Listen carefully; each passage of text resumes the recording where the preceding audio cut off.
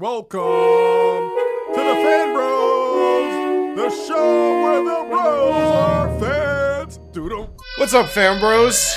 This is Chico Leo coming at you with another Fan Bros special delivery. Before we get into this weekend's TV, just wanted to let you know we got a big week ahead of us. Tuesday, we'll be hosting our first live podcast from Bergen Comics. Come by if you're anywhere in the hemisphere, in the area. We're going to have all kinds of luminaries, special guests. You don't want to miss it. Anyone who's anyone will be there, or so I'm told. And obviously this week is New York Comic Con, Thursday, Friday, Saturday, and Sunday. Fan Bros will be there the entire time, roaming, posting, covering, cosplaying, buying kilts. You'll be able to find us. We're going to have a couple of meetups. And Thursday night, Fan Bros is hosting a Comic-Con party. You definitely want to come check out. So go to fanbros.com.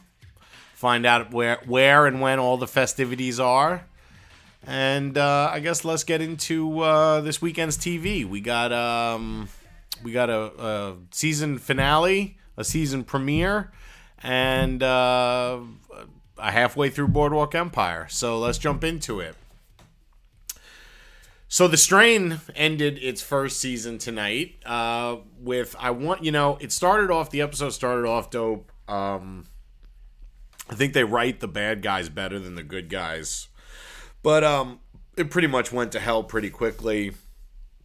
Basically, our heroes did confront the Master, but when the Russian exterminator had 3 sticks of dynamite, instead of saving 1 or 2 to use on the Master, he flung them all at some minions who were already being barred back by some sunlight. So he wasted his dynamite, so he didn't have it when they confronted the Master.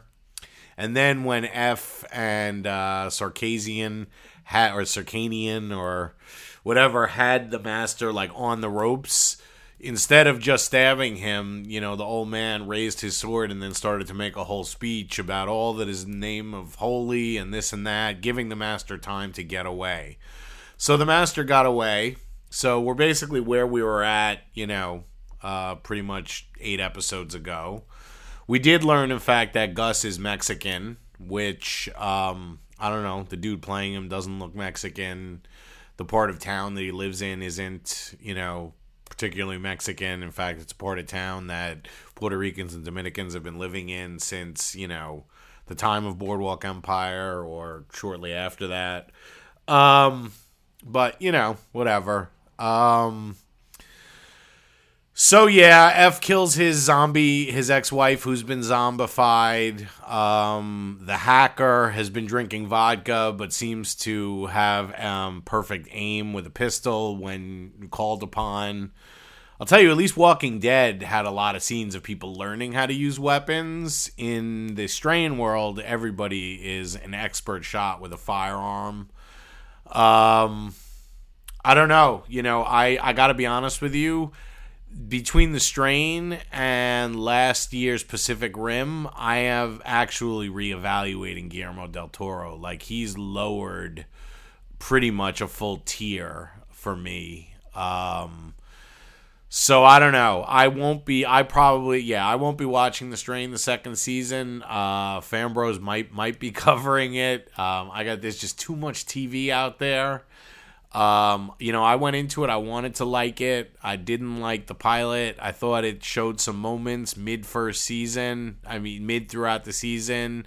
But I think like sort of poor decision making, poor acting, poor writing, poor directing, poor wigs on F, poor eyebrows on the Russian dude, poor accent on the Russian dude. I think the obvious non-New York settings, like it just wasn't the fact that the Gus storyline never really tied into anything else. The fact that he was a bit of a caricature. I don't know. I thought that the creature effects were really dope. I thought there was some good, spooky, suspenseful stuff. I thought there were some sequences that were staged pretty well. I did not think any of the final stuff tonight was staged very well. It didn't feel like, a big finale to me. So yeah, I do think the strain, happens to have the luck of being timely in the sense of who knows what's going to happen, with Ebola and all the other hemorrhagic fevers raging around the world between now and season 2 of the strain. But since Ebola has only a 70% mortality rate, at least 30% of us will be back to watch the strain next season. So, one thing ends, a new begins. I watched the premiere, the pilot of Star Wars Rebels, and I was really impressed. I thought it was better than the pilot for the Clone Wars.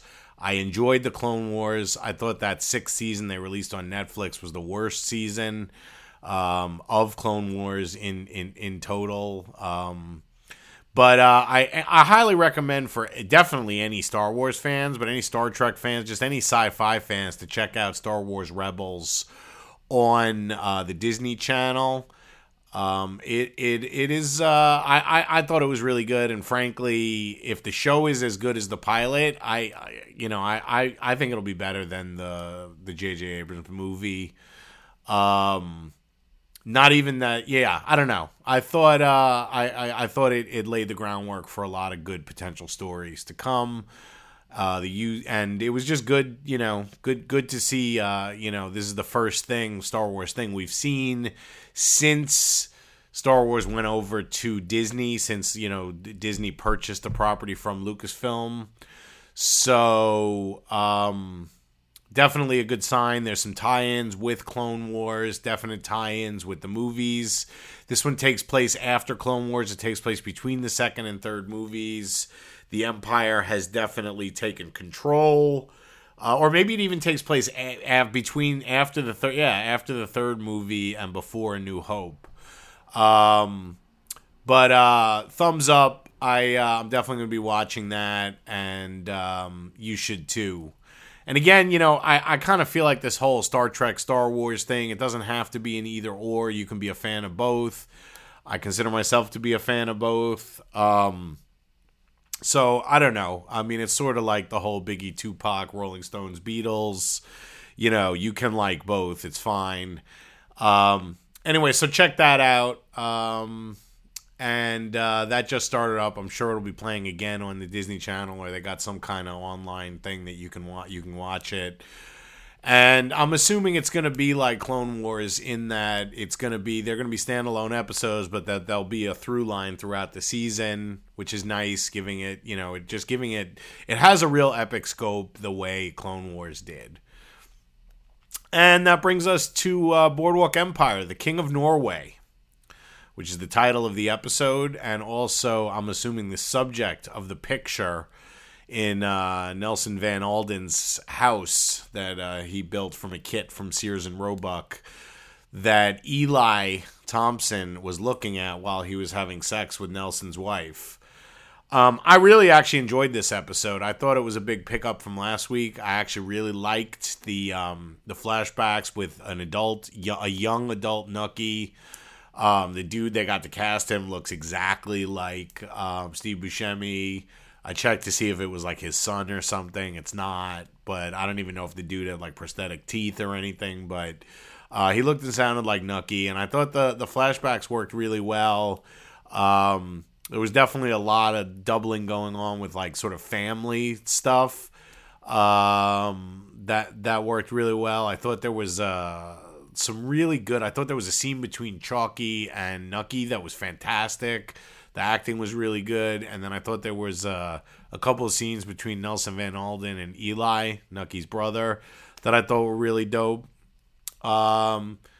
Definitely, moving things forward. There's definitely going to be several wars about to kick off. The Chicago authorities, or the federal government, seems to be closing in on Al Capone in his IRS, with their IRS case, and they've sort of, written Eli and Nelson Van Alden in.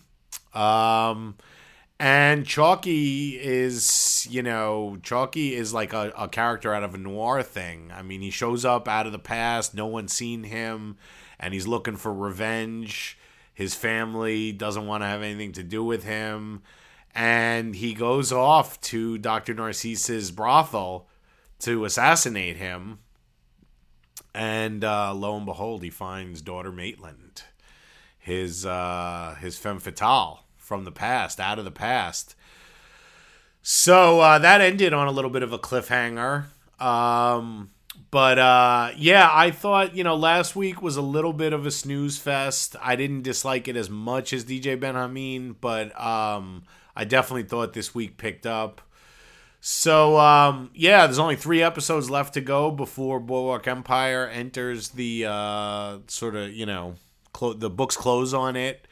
And I know Homeland is starting up again. I got to be honest with you, that was a show I thought had a sensational first season, and I thought each season after it, it sort of lost a bit of steam. I'm definitely going to watch it. I think Claire Danes is dope.